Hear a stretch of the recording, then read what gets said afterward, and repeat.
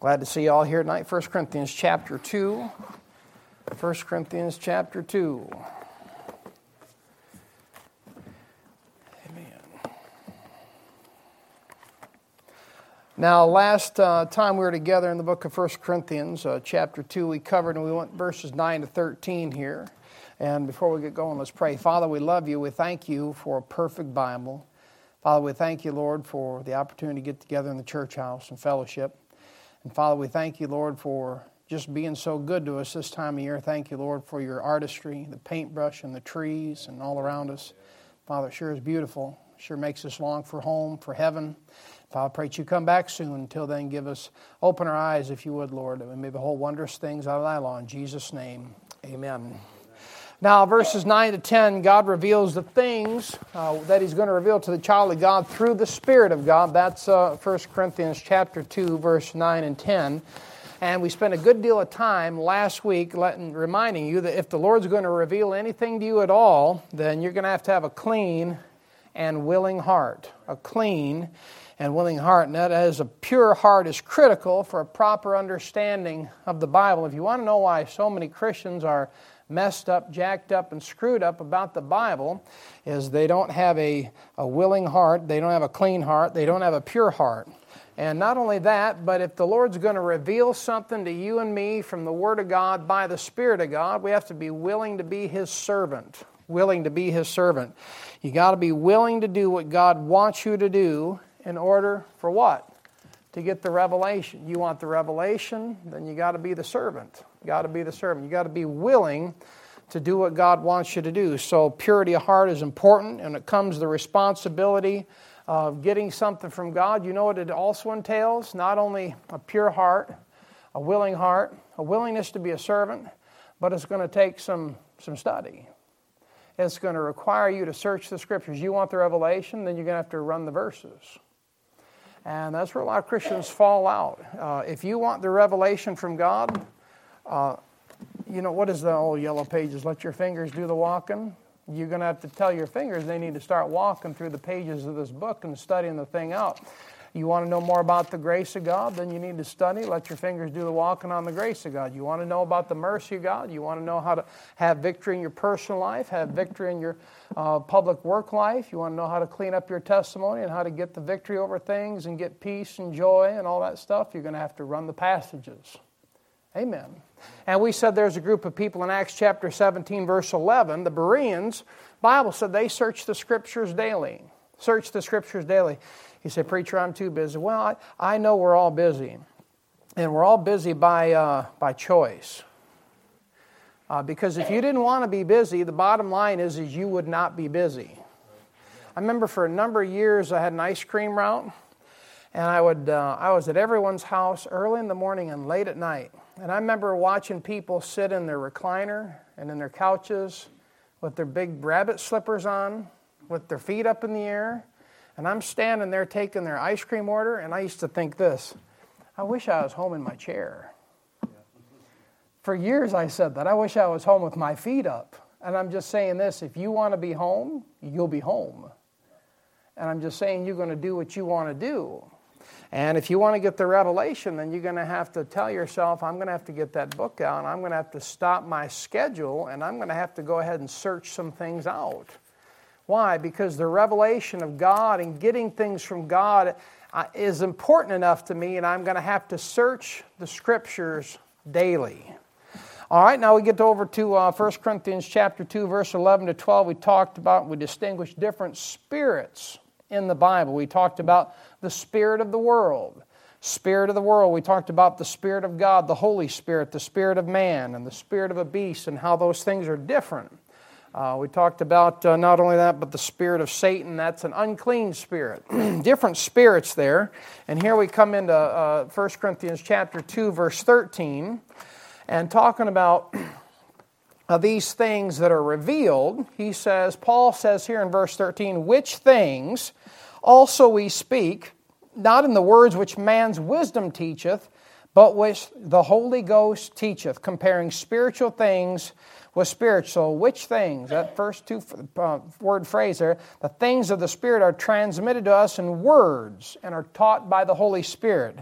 You know how you learn? You're going to learn that Bible by words. And you know what this generation wants to do? They want to throw the words out and they want to replace it with images.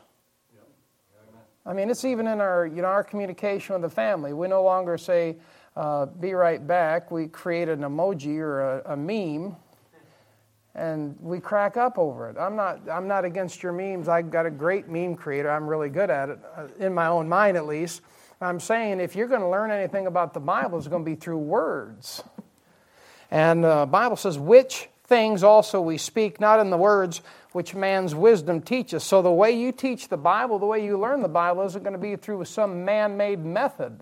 It's going to be through the Holy Ghost.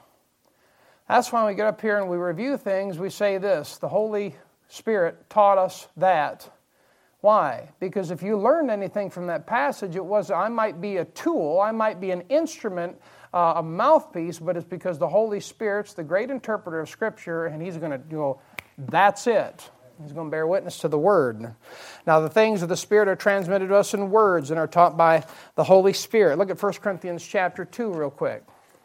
1 Corinthians chapter 2, you want to watch out for man-made methods. Now, obviously, we've got to speak. We've got to talk. We're not talking about that. We're talking about methods that groups are coming up with to try to get you replace learning the Bible. 1 Corinthians chapter 2, verse 5. Paul says here, he says that your faith should not stand in the wisdom of men, but in the power of God. All right, now look, if you want to keep the revelation coming, if you want to keep the Lord teaching you that book, and you want to keep things being revealed to you, you've got to put your faith in Jesus Christ, and you don't put your faith in the wisdom of man's words. That's it. Verse 13 says again, which things also we speak, not as the words which man's wisdom teacheth. He means what he's saying. You're speaking in the words of God there which the Holy Ghost teacheth, comparing spiritual things with spiritual. So you got to follow what He says. That's the Holy Ghost. You got to follow what He says and walk in the Spirit, and then you what? Then you receive what He wants you to see. What He wants you all to see. So listen, biblical interpretation is now given, and how you line it up is this: Scripture with Scripture.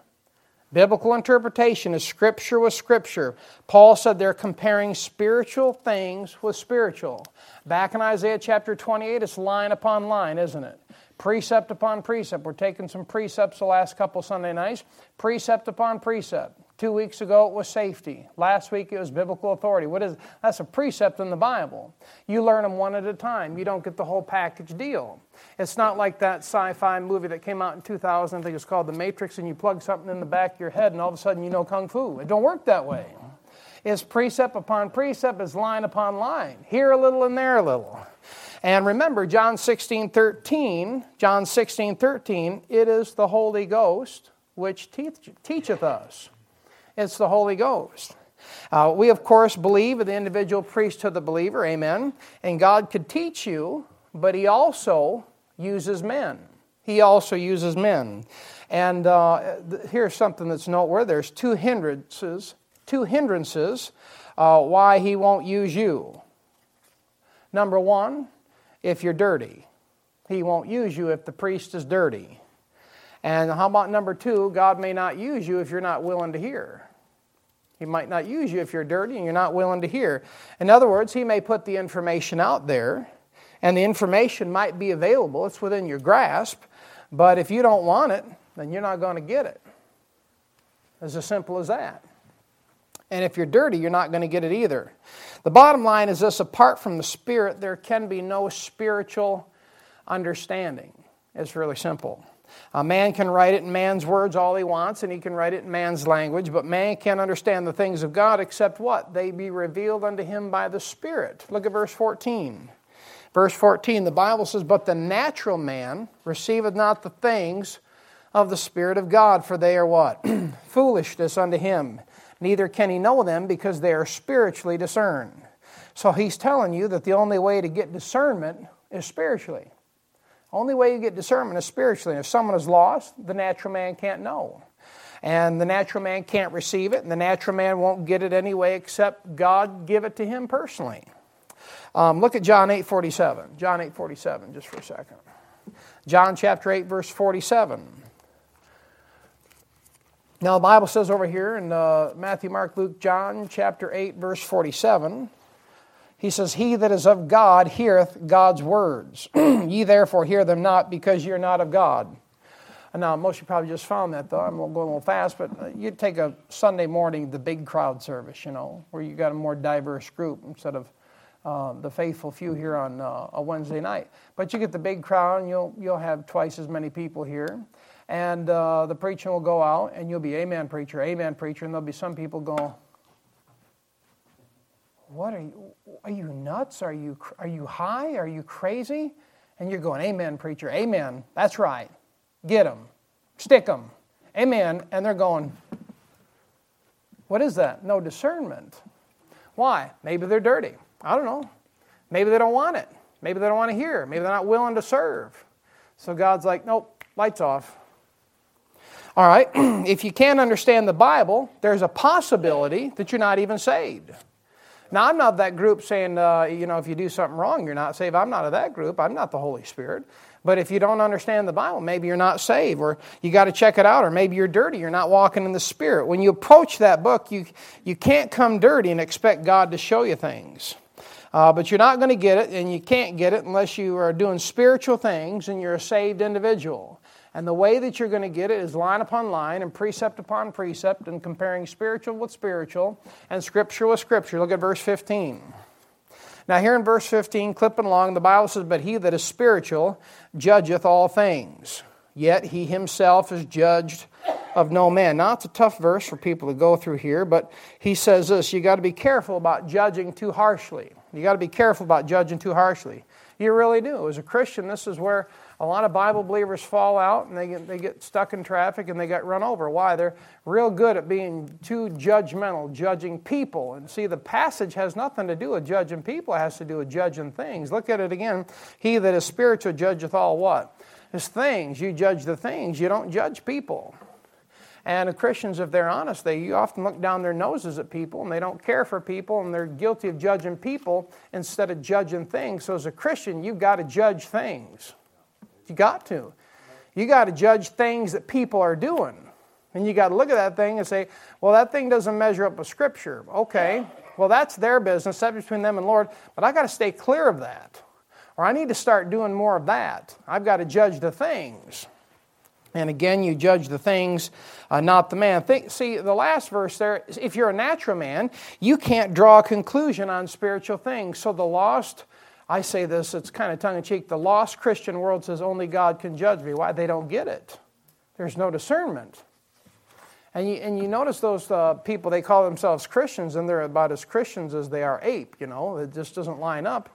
And they're just like, you can't judge me. Don't judge me. Only God can judge me.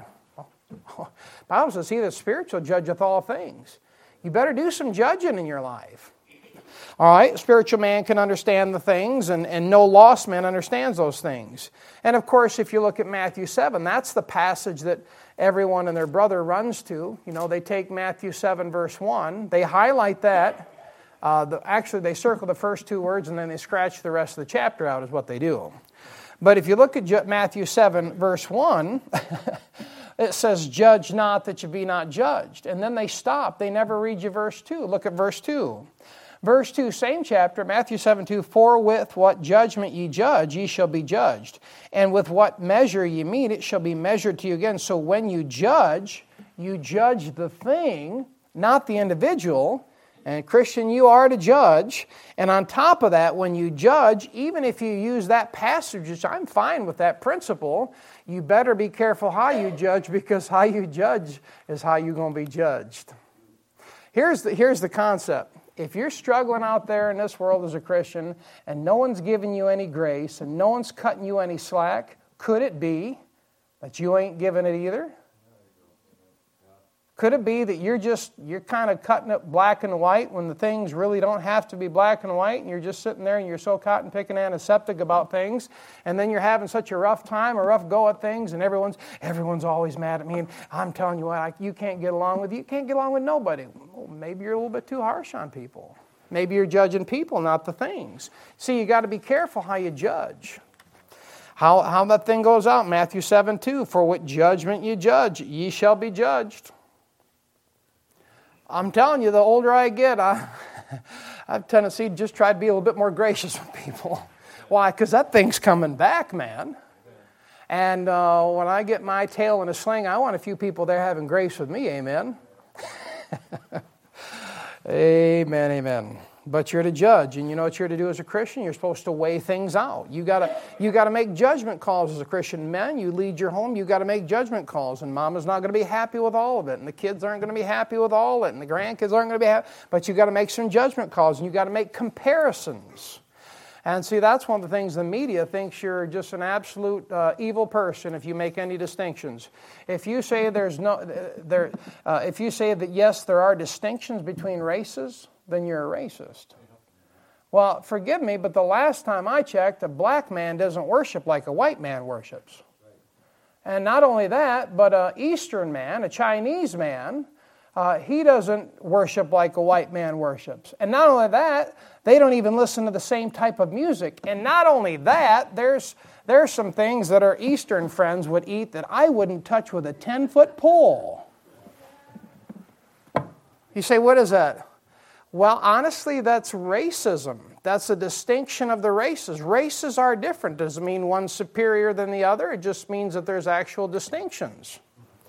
And what the news media wants you to do is live in fear and think everyone's one big conglomerate, globby mess. And everyone, oh, we're all equal. Okay, fine, but we're different. We're different, yeah. You have never gone to Martin Luther King Boulevard in downtown Flint and heard dueling banjos on the front porch in the ghetto. You haven't. Now, I've delivered ice cream and heard a little bit of Tupac and all the rest of them guys, but I've never heard dueling banjos on the front porch in the ghetto. You say, why? Music is the number one racist thing in the world. But you got to make some comparisons. You got to make some judgment calls, and if you're going to be a spiritual, like the passage says, you have to do that on a regular basis. And you know what Christians are guilty of right now? No judgment. Why? They're scared of this world. They're scared of the news media. They're scared of their neighbors. They're scared of the job place.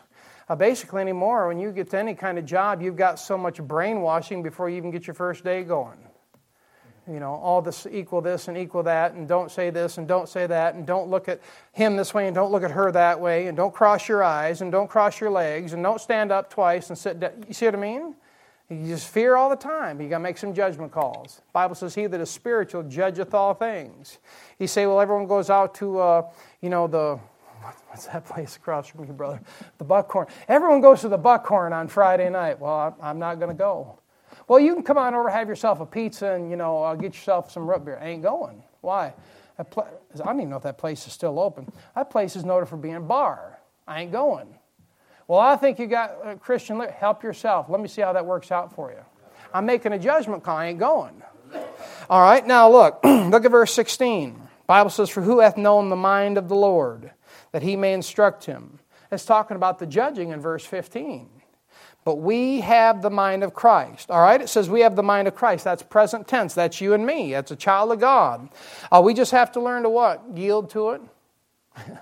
You presently have the mind of Christ, but you know what? There's too much of you in the way.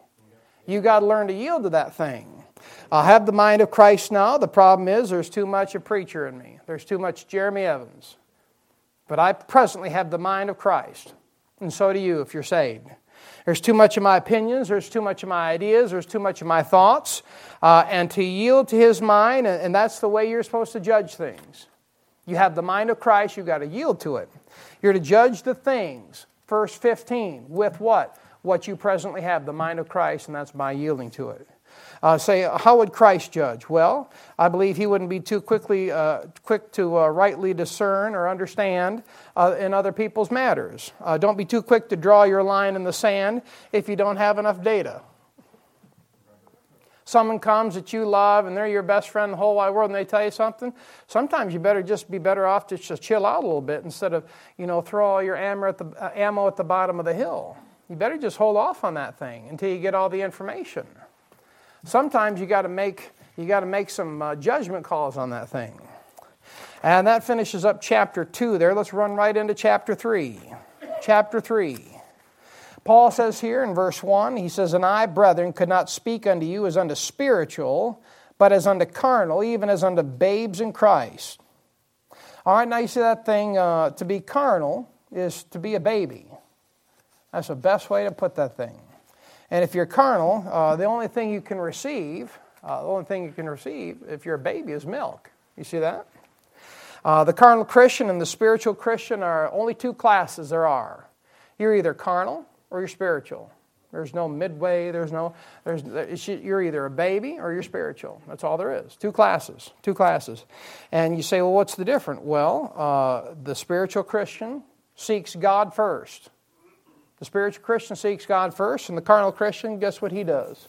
He seeks himself first.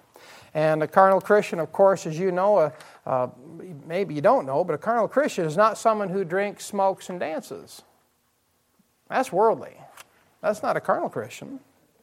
Carnal Christians, they don't pray. Carnal Christians, they don't read their Bible. They don't seek God's will and God's time and God's way. That's a carnal Christian. And carnal Christians don't serve God either. Why? Too busy serving themselves. How many, when you had children, ladies, you saw your newborn babe crawl around and try to serve everybody? They're just worried about themselves.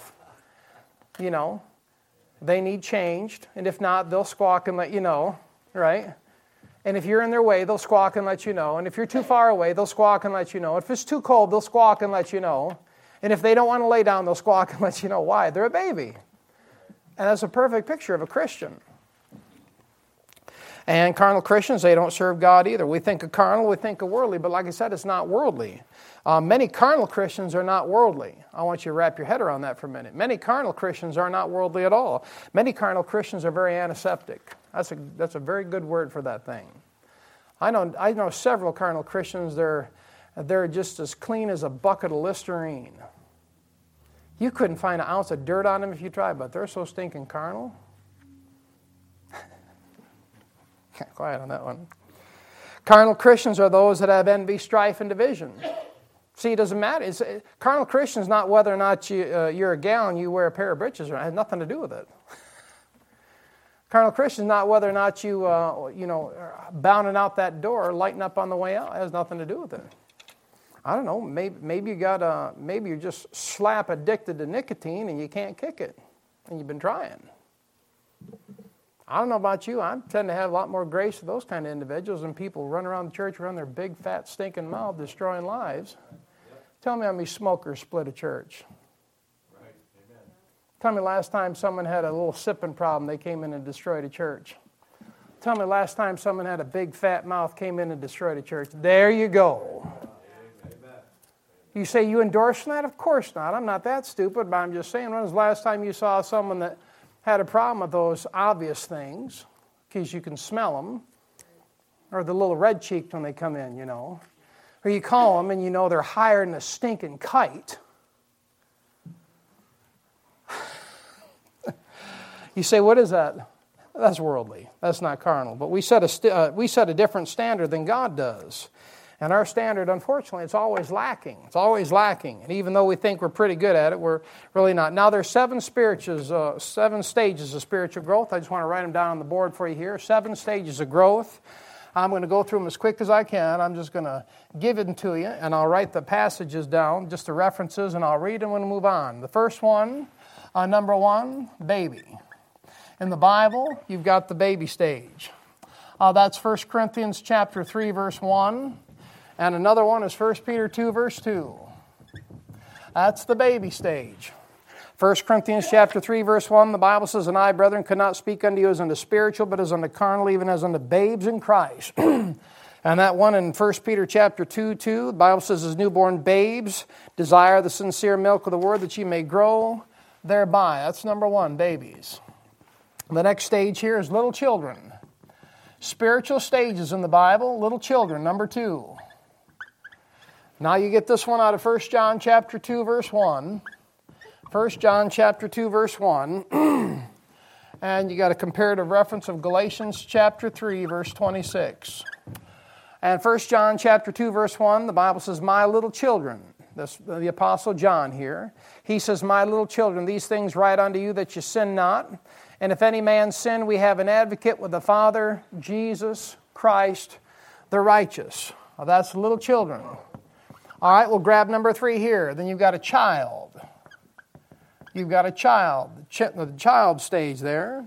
And you find that in Ephesians chapter 4, verse 14. Ephesians 4:14. The Bible says that we henceforth be no more children, tossed to and fro and carried about with every wind of doctrine by the sleight of men and cunning craftiness whereby they lie in wait to deceive. He says that we be no more children. That's a spiritual stage. That's a stage of spiritual growth. All right, number 4, you've got a young man. That's a spiritual stage. Young man. And that's found in 1 John chapter 2. 1 John chapter 2, verse 13. And the Bible says, I write unto you, fathers, because you have known him that is from the beginning. I write unto you, young men, because you have overcome the wicked one. So that gives us number 5 as well. And that 5th stage is fathers, the same reference. Not like the guy downtown that wears his collar on backwards, but a spiritual stage of growth. All right. So if you've ever led someone to Christ, then spiritually you'd be a father. Amen. Amen. All right. Now, you've got number 6. Number 6. There's elders. Elders. And you find that in 1 Peter chapter 5, verse 1. 1 Peter 5, verse 1. The Bible says, 1 Peter 5, 1, the elders which are among you I exhort, who am also an elder, it's Peter talking, and a witness of the sufferings of Christ, and also a partaker of the glory that shall be revealed. That shall be revealed. 5, 6, and 7. And then, of course, the last one is found in the book of Philemon. The last stage of spiritual growth is aged. That's old. Now, that's spiritual. That's not talking about your physical age. And that's found in Philemon. Of course, only one chapter in the book of Philemon. Philemon chapter 1, verse 9. Paul says, yet for love's sake, I rather beseech thee, being such as one as Paul, the aged, and now also a prisoner of Jesus Christ. Now you got the 7 growth stages. And if you consider it, the pace of the growth is completely up to you. It really is. The pace of growth is completely up to you. It depends on whether or not you desire the what? Sincere milk of the Word. Sincere milk of the Word. Take your Bible, go to Acts chapter 20. Acts chapter 20. All this growth stage, it all hinges on Acts chapter 20, verse 32. And it's entirely up to you how fast or how slow you grow. Now Paul says, and now, brethren, I commend you to God. That's a good way to commend it. That's a good way to put somebody. And to the what? The word of His grace, which is able to what? Build you up. You know what's going to build you up? The Word. That book in your lap. Build you up and give you an inheritance among all of them which are sanctified. So you got to grow by the Word. I'll say it again. You got to grow by the Word. Matthew chapter 4, verse 4. Man shall not live by bread alone. Jesus Christ is saying, what He's saying is you're not going to grow up unless you got the Word. Man shall not live by bread alone, but by every word that proceedeth out of the mouth of God. That's it. You grow by the Word. You don't read the Word, you won't grow. You don't consume the Word, you stop growing.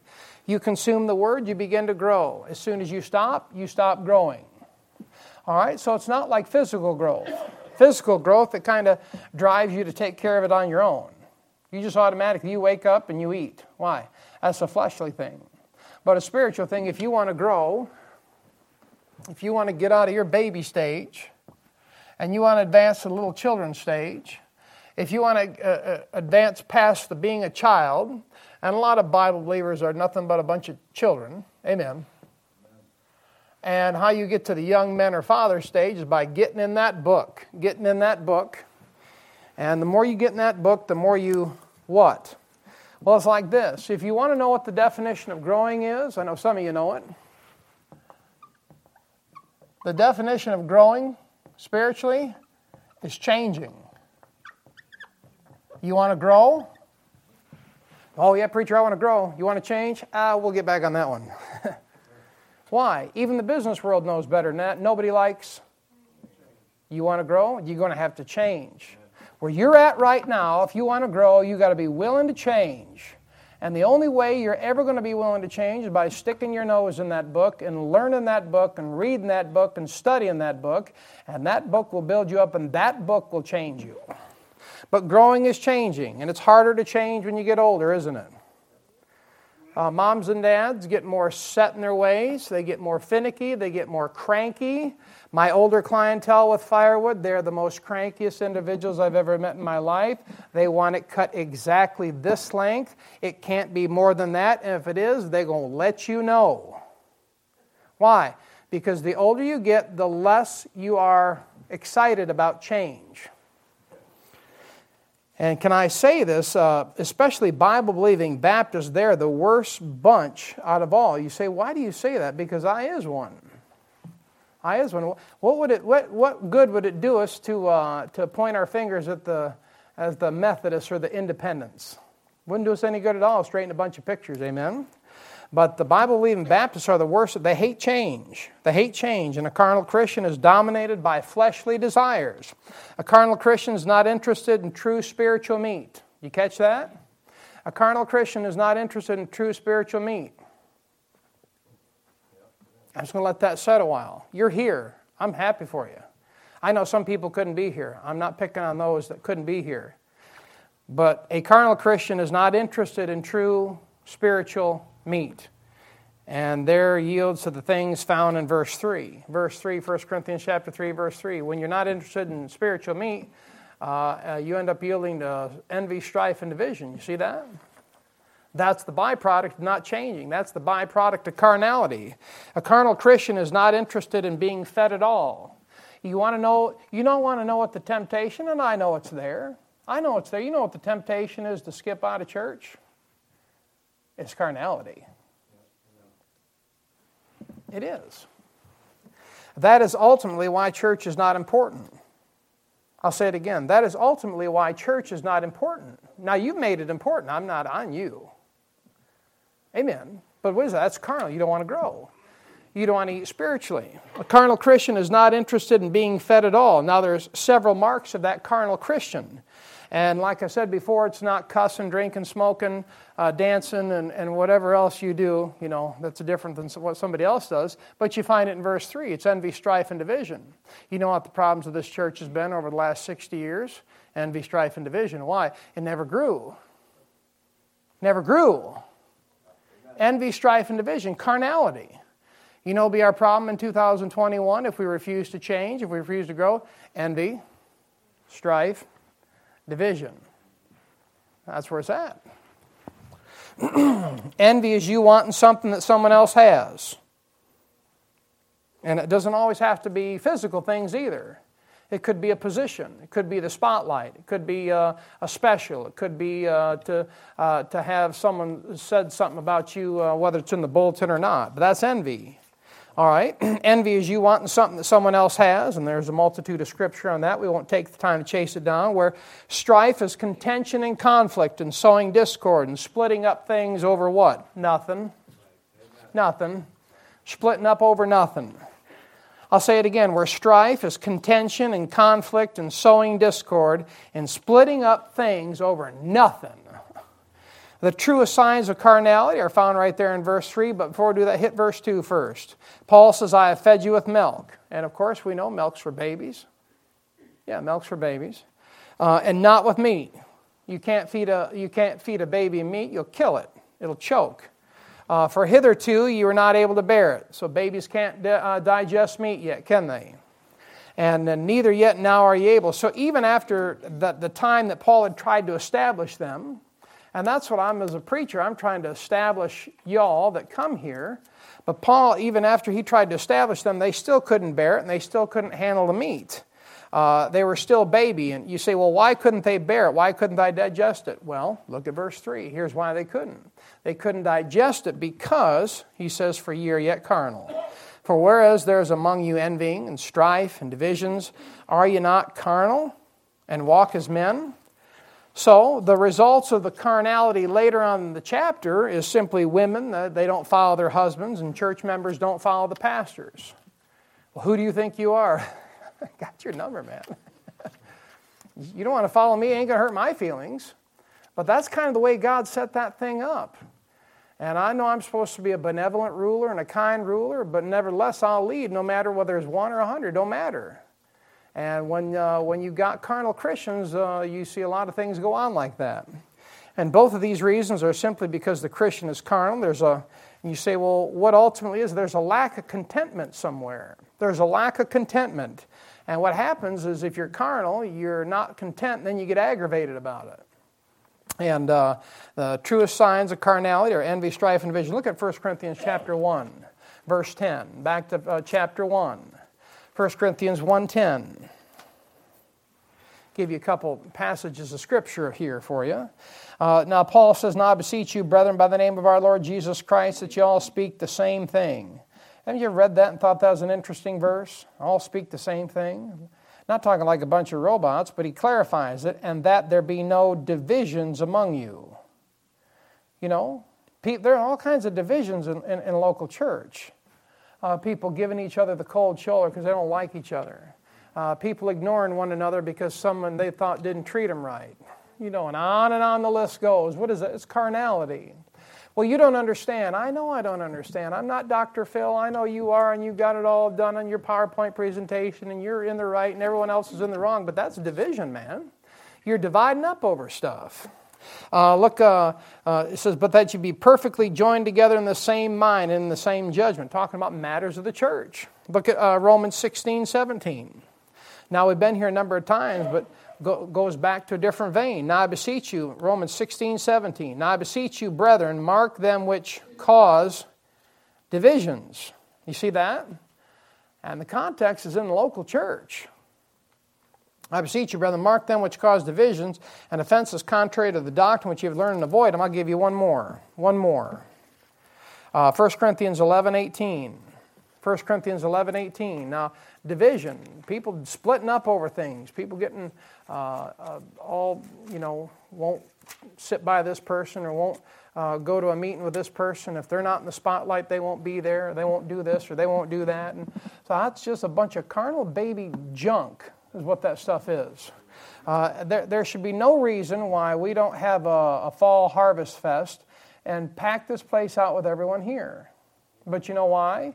You say, well, preacher, there's work schedules. I understand the work schedule. I'm not talking about that. I got to continually clarify that stuff in the Laodicean church age because everyone's so thin-skinned anymore. But I'm talking about if you could come, but maybe you didn't come, and I don't know whether you did or not. I can't remember 2 days ago, but you didn't come because someone was there. That's what I'm talking about. Well, if they're going to be there, I'm not going. Well, why you got to be so divided over it? Well, you think everything really revolves around you? Well, you big baby. 1 Corinthians 11, verse 18.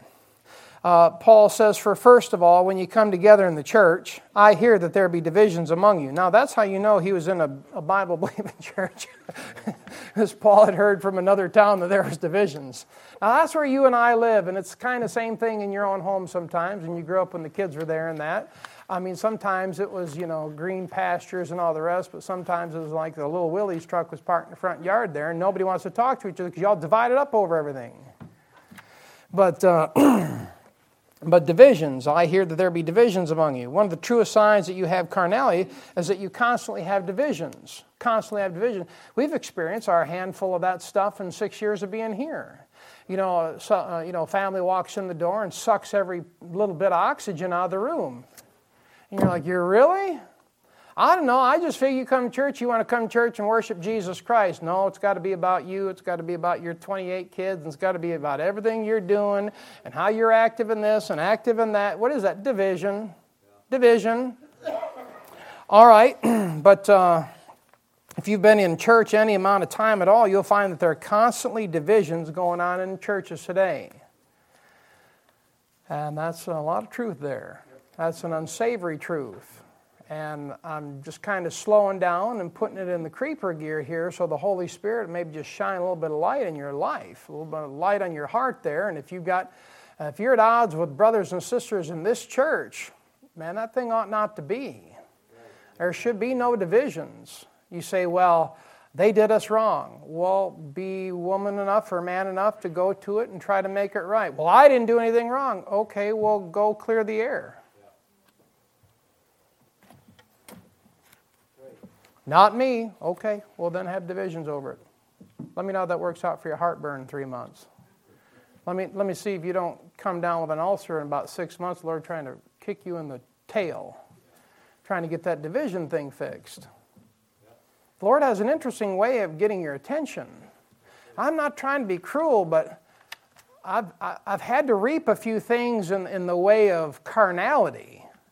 And I used to think that ignoring the situation made it all go away. No, it just makes it worse.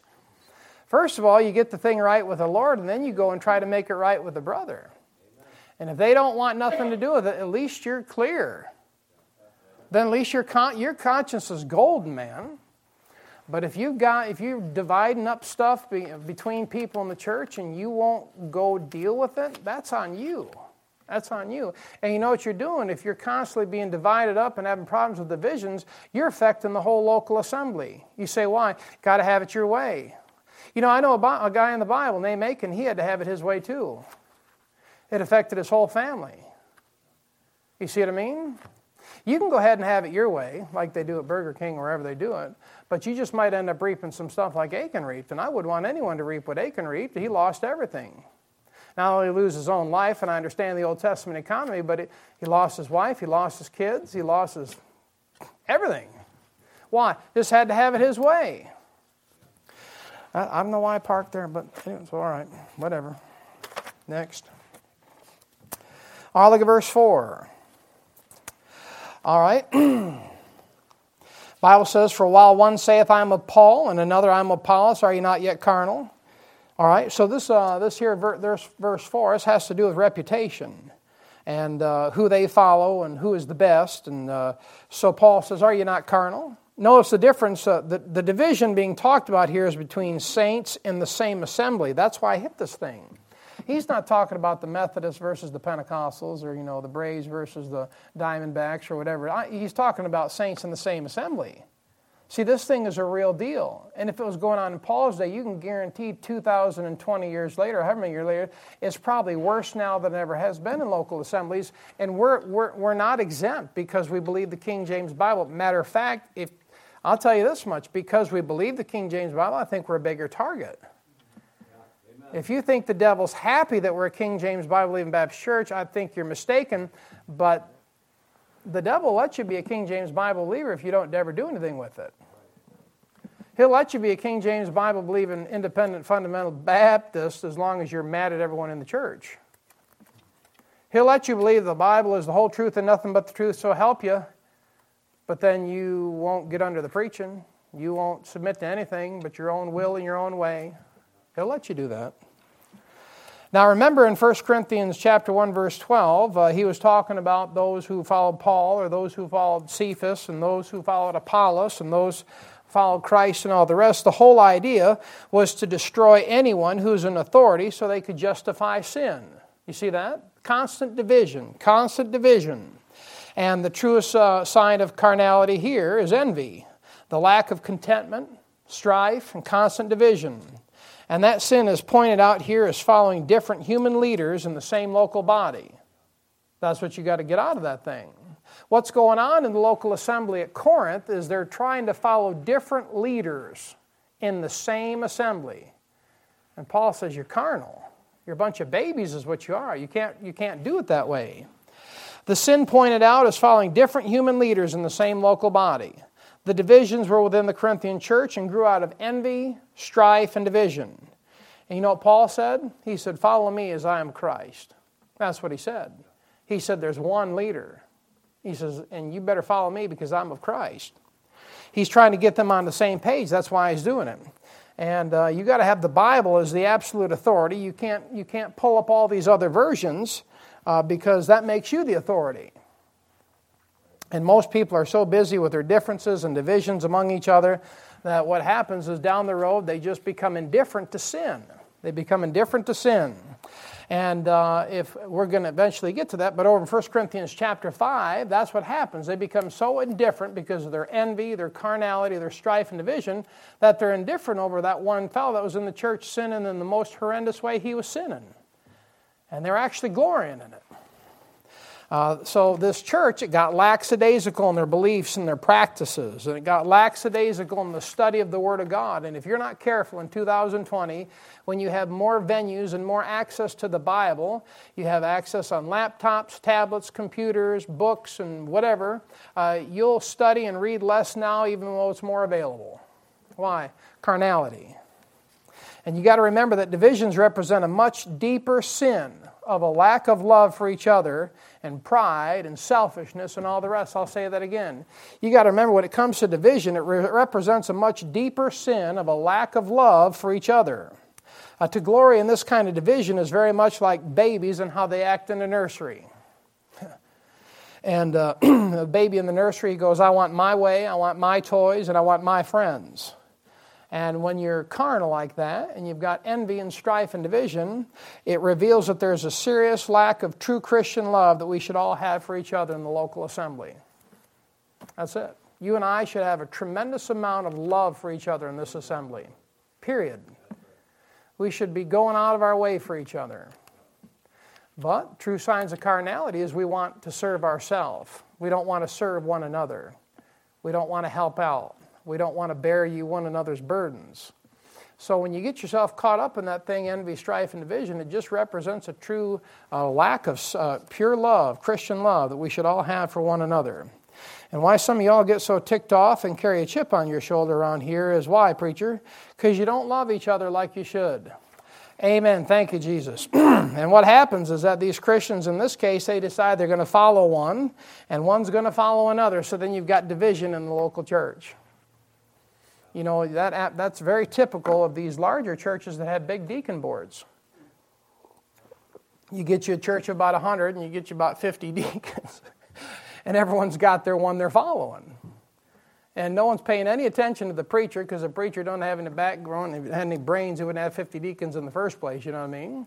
And you get all divided up over a thing. I'll grab a couple more.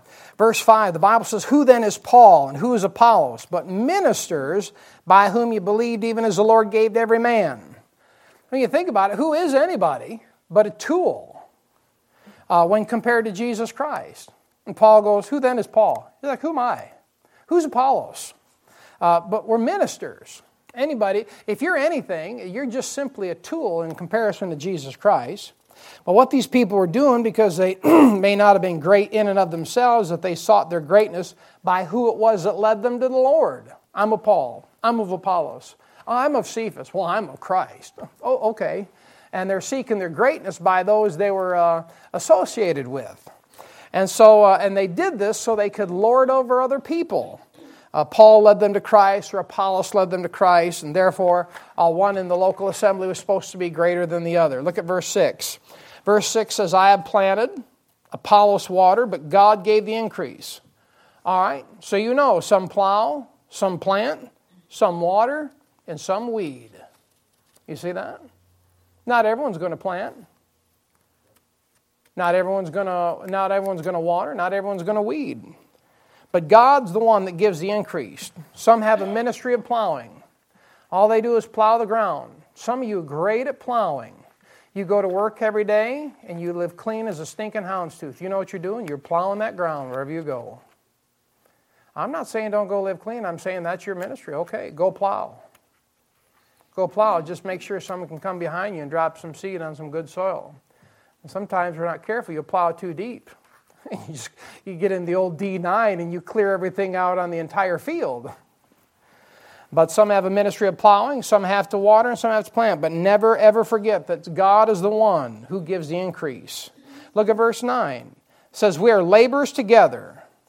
We are laborers together with God. And you got to understand, there's nobody any greater than anybody else in the church. You got that? Amen.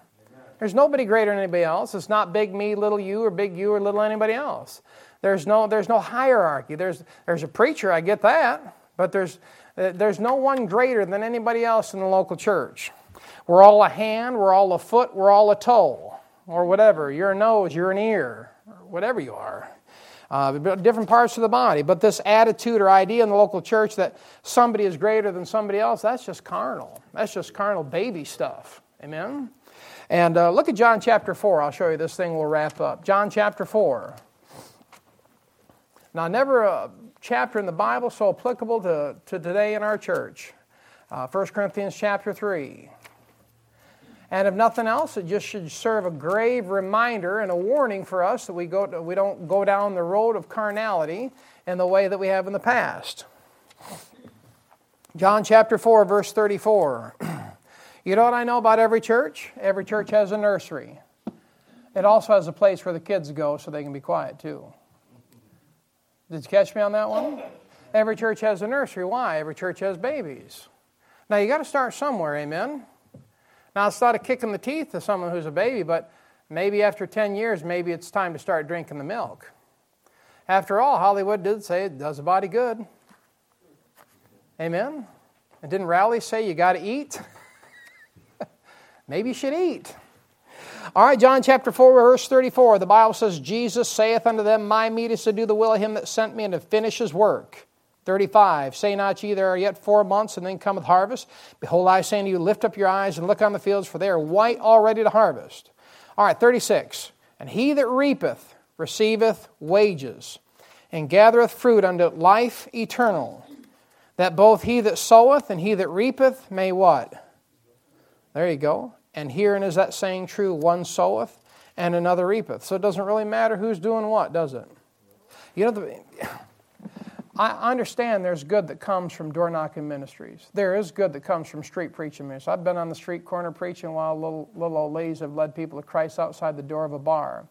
But what I have noticed over time, in a period of about 20 years, is a lot of times, many times, those ministries, all they do is create bloated, hyper-spiritual, ultra-pharisaical Christians. That's not to give you an excuse not to do something for the Lord, but thinks that they're the only things important on the planet Earth.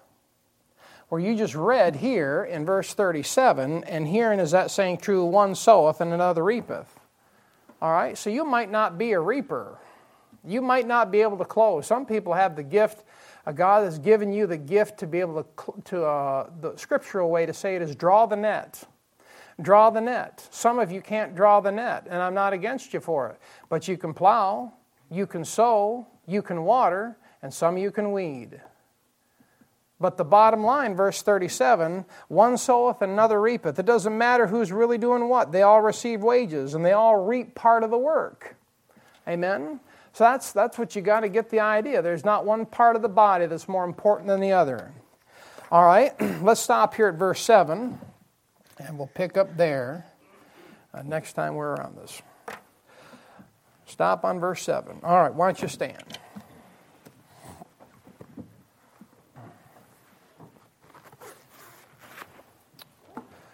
All right, let's pray. Now, Father, we love you. We thank you for Jesus Christ. We thank you, Lord, for a perfect Bible. And Father, I pray that you bless your people, Lord, for enduring the preaching and the teaching. God, I pray that you bless them because of your word. And Lord, I pray that you let the word of God just rest down in their hearts tonight. And Father, I pray that you give our people a great rest of the week. And Father, I pray you'd restore those who are sick. And Lord, heal those who are brokenhearted. And Father, we love you. We long for heaven. And I pray that you bring us back if you're not going to come back and get us out of here on Sunday morning. In Jesus' name we pray. Amen. All right.